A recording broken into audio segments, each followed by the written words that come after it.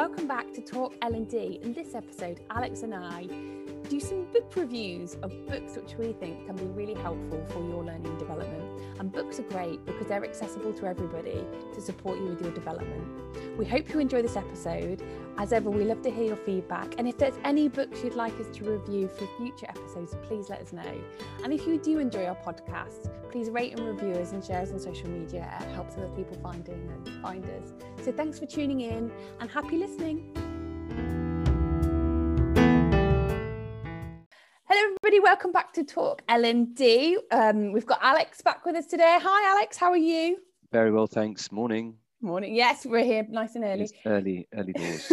We like early doors. Make the most of the day. So this episode, we thought we've had quite a few guests on. We thought we would talk about do some book reviews of some good books for learning and development, because it's a really quick and easy way to access some development for yourself by reading. Talk about some of the books that me and Alex are quite big readers, obviously in learning and development. So we thought we'd talk about a couple of books that we've read. And then you might want to go away and read them, or just take what the bits that we've talked about them. But we're both big fans of Matthew Syed, Rebel Ideas. So Alex, talk to us what you liked about this book, what you thought about it, and if there was anything you didn't like about this book and what you learned from it. Oh, I thought this book was great. I thought it was very much a continuation of Black Box Thinking, actually. So Black Box Thinking is probably his most well-known book, and that was excellent. That's probably my top 3 of all time. Actually, it's interesting. You can see the lineage. There's another book which was written in about the mid-2000s called Influencer, and there's quite a lot of that in Black Box Thinking. So Black Box Thinking to me is very much about influence. Rebel Ideas is primarily about diversity, but it's not a political view of diversity. It's a very pragmatic, very sort of ideas focused book on diversity, and it's about how diversity can lead to innovation. I think one of my favorite bits actually is when he talks about fusion of ideas and people with diverse experiences fusing their ideas together. And put very simply, it's the day when the suitcase met the wheel. Oh yes, and how initially there was quite a lot of resistance to that idea. A lot of people thought it was a silly idea, but how that idea sort of has developed and grown to now being the case where that's sort of how suitcases are built. Yeah, I was like, that's so interesting, because with innovation, and I think that an element goes back to Black Box Thinking in terms of failure and not giving up at failure and understanding that failure is part of the journey. And I was reading that book, I was like, that is so funny, because every suitcase I've owned in the last few years all have wheels on it, and it's just the status quo. But back when this man was first trying to sell this idea of we should put wheels on suitcases, and he was just being told, no, that's ridiculous, no one's going to want that. And so I thought it was a really interesting story. Like I think, like you said, it's not a political book, but I think it's a book that's very relevant for our times in terms of diversity with everything that is going on. And I love the idea of collective intelligence, and he talks a lot about the more diverse your team, the stronger the collective intelligence. And actually evidence suggests that diverse teams actually perform better and produce better innovation, which I thought was really interesting. I think that's an interesting. I think it's an interesting idea. I think in practice, actually, I think it's quite difficult to do because you will get with that. So almost before you get to the innovation, I think you can often see quite a lot of disagreement, and so I think that complex, diverse team is a particularly difficult thing to manage. If there's a lot of agreement and people generally see eye to eye on things, and you don't have that disagreement, you don't have that debate, then I think you get things done quickly and easily. So in certain sort of the sort of operational, sort of tactical situations, there is actually a kind of a case, I think, for simplicity sometimes, but where there's genuine complexity. So if the problems that you're trying to solve are multi-dimensional, have many different potential outcomes, and can impact a broad array of people in different ways, then simplicity generally leads to bad solutions. And that's, I think, where Matthew Syed's sort of argument really comes in. It's when you're dealing with complexity. Yeah. So complexity, and where what you're going to be doing, the outcomes of your work are going to impact a wide array of people. That's where you need a multitude of perspectives to be brought into that problem-solving, decision-making space. Yeah, definitely. And he has some interesting examples as well, doesn't he? He talks about 9/11 and how the lack of diversity, I think is it CIA? Yeah, the lack of diversity created a blind spot, so that because they just didn't have a level of awareness of Islam and how the Muslim religion works. So they had blind spots, and they have argued that if they had more diversity in the organization, potentially they might not have had such a blind spot to it. I thought that was fascinating, actually. I really enjoyed reading about that. Yes. And then he talks, actually, I found that example of Amazon as well. In Amazon, apparently, when they have a meeting and they have a report to read, there's silence for the first bit of the meeting, and everyone has to read the memo. And basically the idea is they all have to really think about what they're going to offer to the group. And so that before they start hearing other people's opinions, they've really thought about what they're going to say. And I thought that was quite an interesting, I mean, Amazon is quite interesting. The more I read about them, sort of they have that empty chair, don't they, for the guests, and then the silence. Before people are allowed to report on the reports that they're reading and offer contributions to the group. And I think the other thing I found interesting about this book was hierarchy, and how hierarchy can affect people's contributions. So I don't know if they were talking about Mount Everest, and there was a particularly bad year where quite a lot of people died, and that he did they sort of looking into decision making on the mountains. And when people are from cultures where there's a real hierarchy, they're less likely to speak up if there's a safety issue, even though that safety issue could affect people's lives. And he was saying in situations like that, while you need to have one leader, if people can see things, so that's where you get these blind spots. And if they're not able to speak up and say, actually, I don't think this is very safe, and actually that's what caused some deaths on Mount Everest. And I thought that was really interesting about hierarchies and psychological safety, and feeling able to speak up, even if it might be against the leadership, and why that's important. And I think he talks about, I think in some places it's leaders speak last, so everyone gets to share their opinion, and the leader will speak last to make sure that everyone's actually speaking their truth. And I thought that was quite interesting. Yeah, that actually relates to the next book I'll talk about, but because it's interesting where you see the patterns starting to develop in terms of modern leadership thought. The hierarchy bit was really interesting, because he doesn't dismiss hierarchy. It's not that hierarchy is a bad thing, but he says that there are different types of hierarchy. And this is something that I went and looked into more actually after I read the book, which is always a good sign, because it kind of got me curious. But yeah, he talks about dominance hierarchies and prestige hierarchies. And dominance hierarchies are all about power. And that's where you can see degrees of corruption, tyranny, and where people defer to people based on seniority. So people within the hierarchy.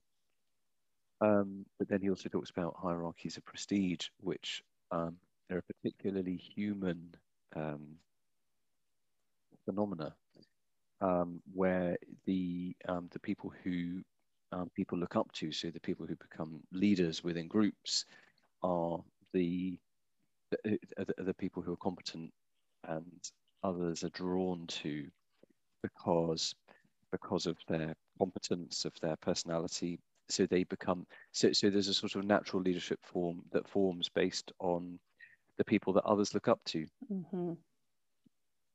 So which was a very, which was really interesting. I was sort of mulling this over, and I even look at, so my own little village, you know, one thing, because one thing that interested me was when it floods. So it floods in my part of the world, we always get the flood team come out, and there's a local farmer, there's a couple of other sort of local characters who've lived in the village their whole lives, and then there's a few volunteers like me who we all sort of roll out and help out, and we set up the pumps and we take it in turns to switch the pumps on and off. And it's fairly laborious, but it's also good because it brings the community together.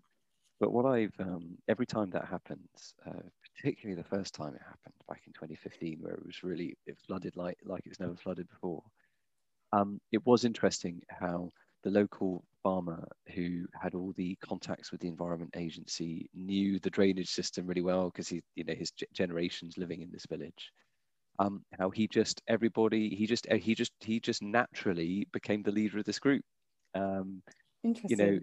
Yeah, because of his competence, his knowledge, he really just knew what he was doing, and he could pick up his mobile phone and chat to the local Environment Agency and get things done. And so this very natural hierarchy formed, and it was there was no method to that. It was just a natural thing, and it was based on competence, and that's always stayed with me, that and it was great. It worked really well. Now, had you had a more structured approach, and somebody had put themselves in the position of boss and all that sort of stuff, then I think you probably would have seen a lot more jostling and potentially resistance. But because it was a very natural hierarchy that formed based on competence, everybody acceptance was part of how it formed.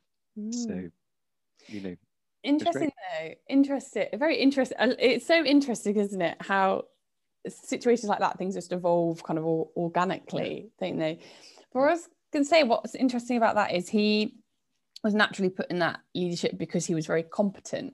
And that sometimes happens in organizations, isn't it? Someone's really high performing in a role, we'll put them in leadership, but then actually just because someone's really high performing in a role doesn't necessarily mean they're going to have the skills to lead. And I've seen that in positions. So someone might be really great at sales, and they're like, right, brilliant. They're brilliant at sales. Like they're hitting all their targets, hitting all their KPIs. And then they put them in a leadership position, not understanding that actually they're two quite different roles.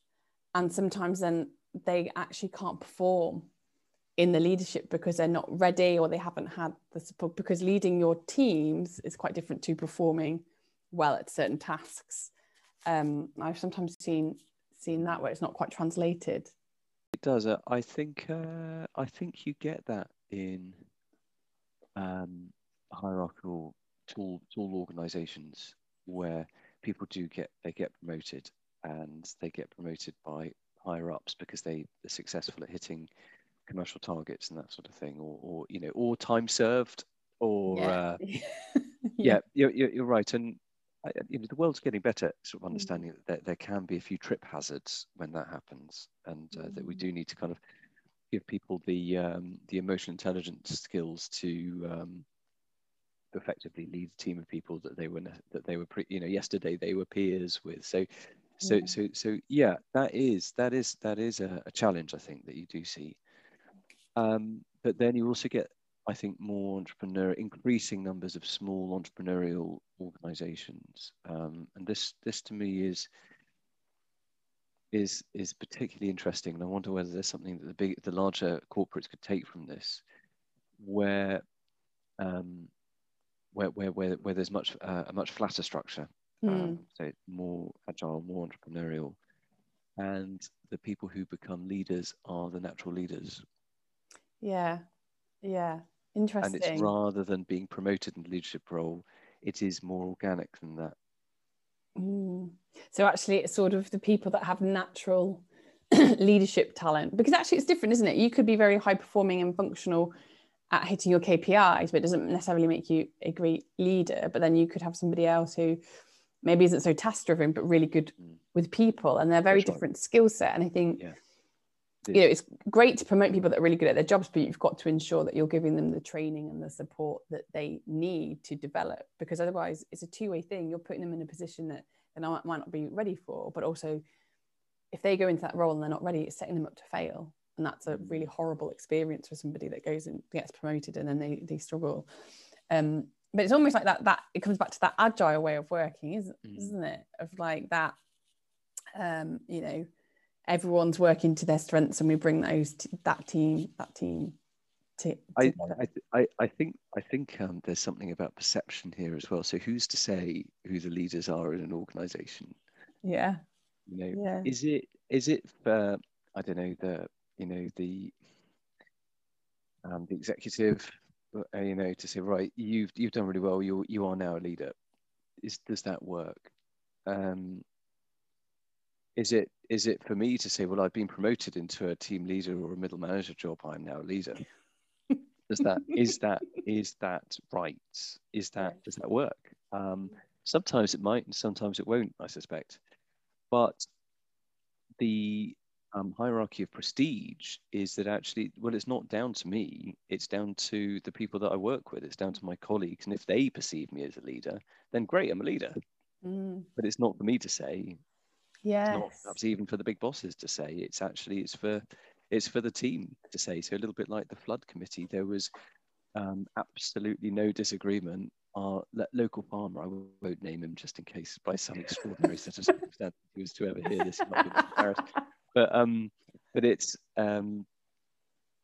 you know, he is perceived to be the leader of that group, and he wouldn't call himself that. He probably wouldn't accept it. He would shy away from it because he wouldn't want he might worry that he'd be asked to fill in some paperwork or something, you know.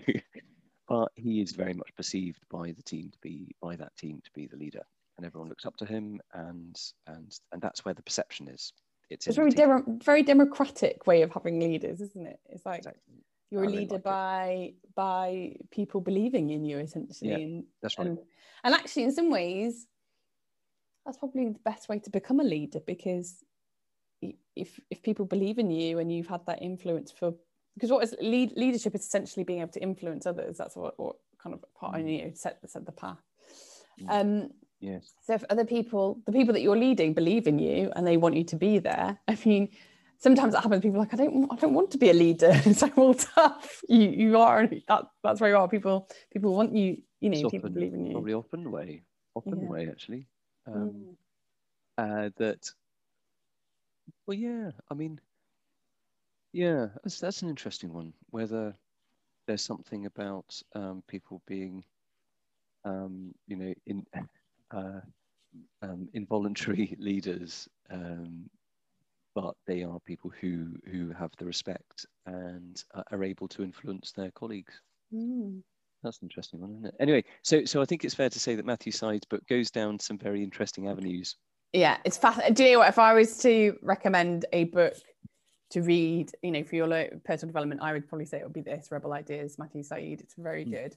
And also just quickly throw in that his other book, which you've mentioned, Black Box Thinking, is also very, very good. And that one more focuses on, kind of talks a bit more about sort of failure, doesn't it? And why failure is important. And he talks about high performance, fascinating ideas about cognitive dissonance, which is basically when you are so definite in your thinking about something that even when someone presents evidence which is against that idea, you just won't believe it. And actually the impact that has on many different things. It's a fascinating book. The more evidence that gets presented that conflicts with your point of view, the more stubbornly entrenched you become in your. Yes, I've definitely experienced that. And he has some very fascinating examples around the criminal justice system in America, healthcare system, aviation. So there's some great real life examples. But yeah, anything by Matthew Syed, I think, definitely worth a read. But I would really say Rebel Ideas is a great one for our time. And moving on to that, it's sort of a similar vein. I've just read Invisible Women: Exposing Data Bias in a World Designed for Men by Caroline Criado Perez. And actually this was voted winner of the FT and McKinsey Business Book of the Year back in 2019, and Science Book Prize winner as well, 2019. So it's won a fair number of awards. But it's actually quite interesting reading it not long after Rebel Ideas, because there is some crossover with it. Because again, she talks about collective intelligence and why not having women equally at sort of the table at leadership has a negative impact, because women are 50% of the population. And basically this whole book is about how most data and research that exists in the world is based on the idea that humans are men. And so there's this massive data gap when it comes to women, and it crosses so many things about healthcare. Me and Alex were talking before we jumped on about crash dummies. So when they're testing cars, the dummies are set to the sort of demographic of a man. And actually that has an impact, because cars then aren't designed to be safe for women, because they're not designed for our shape and our size, because women are different shapes and sizes to men. It talks about also things like the impact of unpaid work. So this is really interesting bit of the book, actually, about the cost that when we talk about GDP in countries, we don't include the unpaid work that women do, which is massive. I think it's like 25% it would be 25% of the GDP or something like that, off the top of my head. And actually, if women stopped doing the unpaid work, the catastrophic effect it would have. And I found it really fascinating, a really fascinating read, actually, because you realise how much there is a gap in everything when it comes to women, and stuff that you don't even realise, and actually the impact that has. And actually when women come to the table, when women are in leadership, it benefits everybody, because they make policies that they more push forward policies for that enhance communities, and better policies for public sector. And I just found it really quite a fascinating and quite a timely read. And I think it's a book that everybody should read, actually, in terms of diversity. There's so many, literally she goes through every single bit of society almost, and how there's a data gap, and so much, because there's this data gap in research for women, like from healthcare to education to leadership to transport, sort of every bit of our infrastructure, there is gaps, and women are having to, we're told just get on with it, just deal with it, and we find ways around it. But ultimately what it says, very similar to Matthew Syed, is when you bring that diverse thought to the table, it has a positive impact. So why aren't we doing it? Oh yeah. And it was interesting, because some of the things you quotes in this book, Matthew Syed quoted in his, there was some cross. I was like, I've just read that recently. Yes, it's funny how you see, in terms of the time, and you see patterns and ideas that very much symbolic of the time, or emblematic of the time that we're in, and these are the issues in certainly in Western society now. It's all about trying to work out these these problems. And I think I think the one on equal pay is an interesting thing. Of course, traditionally that's always been a difficult one, because of how do you commoditize, how do you evaluate the work, kind of like working, managing the home and those sorts of things. But what I perceive, and I think is a different question, is as the trend goes much more from traditional roles more to partnerships. That actually, you are as a family unit, you're actually you're a team, and you now increasingly, I mean, so I look at, actually in our family, my wife's the one with the proper job. So I don't think you'd have to ask her whether she would agree with this, but it's actually we both try and balance careers and family equally. So we are a team trying to hold it all together and do it all. And I wonder whether that's perhaps a different perspective on this. that actually as society evolves, it's looking at actually rather than individual roles being different, it's actually that we each take a 50-50 stake in this game. And I think I think it's starting to move in that sort of direction with parental leave being being more evenly distributed, and more people taking that up as well, because I think it's one thing to have that in the law, it's a different thing for it to become a social norm, and it is getting there. It's becoming more common that people are doing that, and then I think you're able to have a I think a more balanced roles. Yes, definitely. Where we each have a 50% role in the domestic, in family unit. We each have a 50% role in the professional sort of world, and it's complicated because I don't think employers necessarily are there in terms of balanced expectations, but I feel that it's going in that direction. Yeah, it's a very good point, actually. And they do talk about that, actually, in terms of sort of the men, women at work that actually, so they give an example of a woman, she's like an executive and she's the only woman on the team, but she's a single parent. And there's this expectation of we just go out for dinners and we have drinks. And she's like, well, I can't just, I'm a single parent. Whereas the men don't have necessarily, and it's not to say it never happens, but it's less likely. And then she talks about, what can you charge on expenses? So they were all fine to book a hotel, a 5-star, and claim that back on expenses. But then she was like, well, can I pay for a babysitter on my expenses? Because actually that is what I need to do to come out for this meeting. But then, and this was in America. So in their sort of American sort of tax expenses, you're not allowed to put things like that through expenses. So things like that, which is quite interesting. I think also to note that this book is looking at data globally. So in places like the UK and stuff, we are moving, but obviously in other parts of the world, they are not as far forward as us. But it was really fascinating. Things like they talk about snow clearing.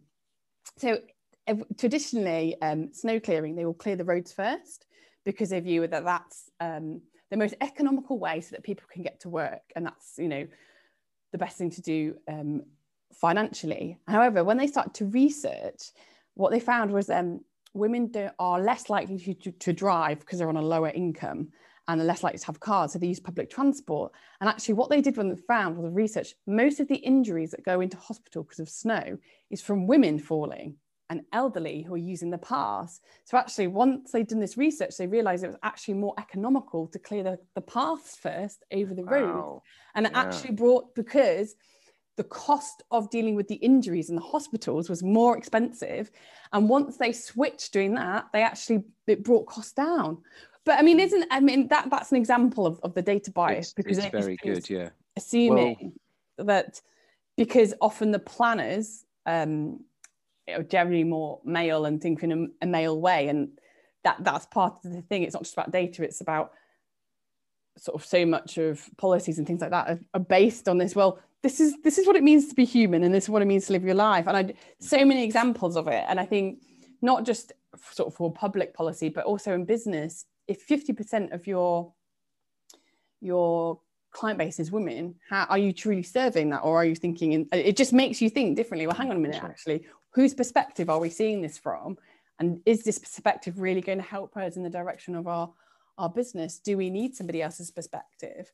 It's really fascinating. And as I say, I think with what's going on in the world, sort of with this whole sort of diversity and equality, which is always a conversation, these two books sat quite nicely with each other, I think, in quite different ways, but they're fascinating, absolutely fascinating. I think the snow clearing example is a really good one about where are we being evidence-based in our decision making, and where are we making assumptions? Yes, exactly. She's got so many examples of like that as well. So what the thing about all these things is you realize just how incredibly complicated these decisions are, because you have to, that again, you can't think simply about these sorts of social issues. You've got to think systematically, and no one person has those answers. No, which is Got why it. you need different, like you said, it's different perspectives around the table when it comes to these complex issues to make sure you've covered all aspects of it. And I think when it comes to people and their lives, it's never going to be black and white. Unfortunately, people are coming to all shades of grey and all their needs in all shades of grey. And I think while these, this book focuses a lot on public policy and things like that, I think, if you've got an organization, if you've got the larger your team, the more grey it's going to be in terms of managing and leading your team. So does your leadership reflect the team that you have? Yeah. And does it reflect your guests and your customers as well? Because if you're making these decisions, are you thinking about all the different needs these people have? I think that's why I'm drawn to this prestige hierarchy concept, because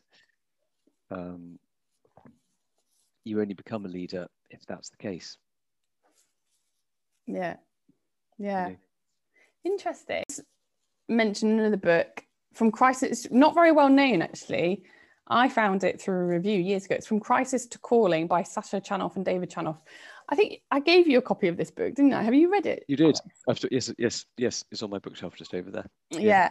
It's quite a short book, but I just found this book absolutely fascinating. And I think it's quite a relevant one for our times. It talks about leading through crisis and really challenging. So basically, a quick sort of review. Sasha works with refugees and he has to go to the Congo. And it's post-Rwandan genocide, and it's sort of the conflicts overflowed into the Congo. And he's been told he has to take a certain number of refugees, and they only have so many seats on this plane, and he cannot take any more. And the previous time that they'd taken refugees had been issued. So he's under very clear instructions. You take these people and you take nobody else. Like, that's it. And he turns up at this refugee camp with his colleague, and there's like hundreds of refugees there. And as soon as they see them, everyone's on them, and he almost gets mobbed because they see them as hope and like, I'm gonna get out of I'm gonna get out of this refugee camp. And anyway, so they sort of register these refugees, and then at the end of their visit, they get taken to this tent where I think there's about 25 women and children who have come from a death camp, and they're extremely vulnerable, and they're basically going to die if they don't get out of the camp. And they're asked by IRC that are there, will you take them? So then him and his colleague are faced with this moral dilemma of what on earth are they going to do, because these human lives, and they're basically told if you don't take them, they're going to die. And so he talks in this book through what he did, and what I won't tell you the outcome, you've got to read the book, but he talks through the process that he went through in making this decision. And I think I found this book so fascinating because, what an incredibly tough situation to be faced with, and how do you, what would you do in that situation? And he sort of summarizes sort of his 5 principles for leading through a crisis, and he talks about being prepared, and what he means by that is being willing not to automatically lean to what you've been told and what it's being willing to think differently and step out your comfort zone, open your eyes to a different way of doing things, confronting yourself, so all of your values and what you know of yourself, and challenging yourself in that moment. And then he talks about knowing yourself. Again, that's really important. So where your strengths are, where your weaknesses are, the values that you bring and how that impacts on the decisions you make and whether those values are right. And he talks about moral crucibles. And then he talks about finally take courage. So being brave to make the right decision. But it's a fascinating book. And I've sort of, this was a book that really had an impact on me when I read it. I think it's also one that's sort of, in the time that we're living in a pandemic and a crisis, I think it's quite a relevant book. So it's quite a short read, quite an easy read, but one that will definitely open your eyes from reading it. It's fascinating. I've been trying to get Sasha on the podcast, but he's got his own organisation, Refugee Point. So we have spoken a couple of times, but he's obviously been very busy with the pandemic. But He did say if he gets a moment, he would love to come on. So I'm Yes, well, hoping let's keep going with that. One of the things that jumped out to me, I read this when you gave it to me a couple of years ago. It's the difficulty, and what went through my mind is the difficulty of actually working out what your values are. Really, who are you really? What are your principles and your values? It is important. If you're going to take on that sort of burden, you're going to be, and making a decision that you're going to have to live with for the rest of your life, it's really important that you understand what your principles are, but actually articulating those in a sensible way so that you can filter your decisions through them is insanely difficult. It's interesting, actually, because that's values comes up a lot on leadership training, or what are your values? And actually, to sit there and go, right, here we go, 10 minutes, come up with your values. And your values change, I think, as well. That's the other thing. Your values can change throughout. Oh, yeah. So if you become a parent, there's nothing more life-changing than that. The values you had before are probably going to be very different to what. So how often do you review your values, actually? And what does it mean? And what you think your values are might not actually be what you're living. And then you have that lack of congruence, don't you? That's where sometimes people can come up against problems where you're like, I'm really unhappy, I don't feel fulfilled.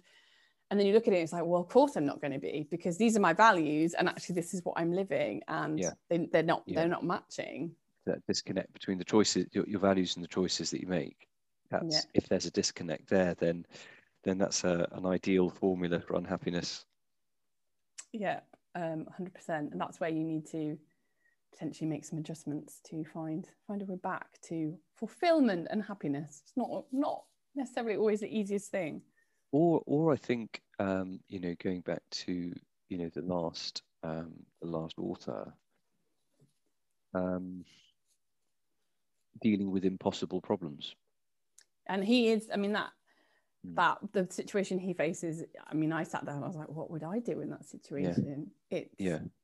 And I think, it's like I say, going through pandemic, I imagine there are doctors in the world, many people that have faced issues like he's faced in the last year. And basically it's like putting morality at the center of kind of what you're doing. That's kind of essentially, what's morally the right thing to do. And actually, can you always do? How easy is it in situations like he was in? You're trying to balance everybody, because it's a balancing factor. It may not be the only factor. Because the situation he was faced with was, if he took these extra people, would that then put everybody else at risk? That's right. So it's like, and that is an impossible situation, because you're very aware that either thing you do, someone's going to suffer. It's very difficult, but that's why I think it makes such fascinating reading, particularly around leadership, because it really makes you think in that way, and you think, oh well, what would I do, and how would I respond to that situation, and actually how am I showing up? So definitely a fascinating read. And then quickly, just one for motivation, just for if you ever need a bit of really good something that's going to motivate you. David Goggins, Can't Hurt Me. Now, if you haven't heard of David Goggins, he's often described as the hardest man in the world. He's an ex-Navy SEAL, ultra runner, and he is another level of insane. He did three Navy SEAL weeks, which is like one of the hardest weeks in coming into the Navy SEALs. And he's just relentless. He has this relentless need to get better, push himself. And he talks about we all only ever use 40% of our potential. And he talks about our brain, basically our mind will stop us at 40% when our body's in pain, because it's like, no, this is too far out of our comfort zone. And he's like, you've got to push through that. So it is he is quite extreme, but I think you will finish that book with, if you just need a bit of a boost in your motivation, this book is very motivational, because it's very much about everything is in your mind, and it's about how far you can push your mind. So it's not less about sort of organizational and leadership and more about leading yourself, basically. Yes, I haven't read this one. I have to confess, this is one I haven't read, but I have watched some of his motivational talks on YouTube and where he's been interviewed in a few podcasts as well. And he does present as being a bit of a lunatic. I mean, quite is extreme in how he is, but he's achieved some amazing things. Oh yes. And we're both ultra runners. Some of the stuff he has just defies. He's going to run 100 miles without any training and without the appropriate nutrition, which as an ultra runner, I'm like, oh my God, why would you do that to yourself? But fascinating. And he overcame a very difficult childhood, I think is to say, and became very, he's exceeded his potential numerous times and keeps on pushing. So I think it's just a great book. If you are just someone that's struggling with a bit of motivation, you're going for a goal and you just want a bit of inspiration, I'd say it'd be very difficult not to get something from this book for your own mindset. And he has as well little activities at the end of each chapter, to little challenges for you to do for yourself. So it is run 100 miles without it. No, not quite like that, but sort of he has like stand in the mirror and have a good honest conversation with yourself about your strengths and your weaknesses. And he talks about, you've really got to get clear with what your weaknesses are and master, it's about understanding them, because if you don't understand or face your weaknesses, you're going to limit yourself, because we all have weaknesses, but it's just knowing what they are. And he talks about taking souls as well, which is he probably would have mentioned that in some of the videos. So yeah, just a great motivational book, quite extreme, but fascinating mindset of someone that is, probably an extremist in terms of physical achievement, or put it like that. I think what I do think there is, if you're not an ultra runner and that sort of thing, you might be thinking, why on earth would I take any inspiration from this? Because he's quite a physical character, isn't he, David Goggins? And it's quite a physical focus that he has. But I think his actually the wider message is that people are always far more resilient than they think they are. Exactly. And actually, if your goals are ambitious, or your job is very demanding, it's highly likely that the only reason you would fail is because you give up, rather than because you can't actually do it. Yes, exactly that. That's basically what he talks about, is that 40%. At 40%, we give up. And actually, we still got 60% left in us. It's about being willing to push through that. Yeah, that's right. Yes, that's right. And how much of, if you think, oh, I've had enough, I'm fed up, I'm tired, don't want to do this anymore. It's how much of that is real, because and how much of it is just your own kind of self-perceptions and beliefs. And I think it is healthy. I really do. Yes. So I'm talking myself around on this one. I think it's very important to challenge those beliefs. Those beliefs are not who we are. We can question them and we can challenge them. And people like David Goggins with his 100-mile run without any nutrition, barefoot or whatever, it suggests that it's inspiring, because it means, because I think it does encourage us to challenge our beliefs that are self-limiting. Yes, exactly that. To question, interrogate those. Yeah, it's a great book. So that's 4 books we reviewed there. So that will keep you busy. Yeah, if you want to go give ones. any of them. I'll put a note of the books on the podcast page. I hope you find that helpful and useful. Alex, you've been fantastic as ever. Yes. Sharing your thoughts. We could do another one. We could do another book review. I mean, there are so many great, inspiring bodies of work out there. I've just one that I would like to talk about maybe another day is Caitlin Walker's book, From Contempt to Curiosity. That was a good one. And also perhaps the work of David Marquette. So if anybody is listening into this, and you have any recommendations as well, then just if you could share those with us, then we we'll take a look, and we'll do our homework and maybe talk about those as well. Yes, definitely. We're both avid readers. Lockdown's made me a proper book geek. So yeah, share your thoughts with us. We'd love to hear them. And happy reading, everybody. Thank you for listening. Thank you, Alex, for another great podcast. And we'll be back with you again soon.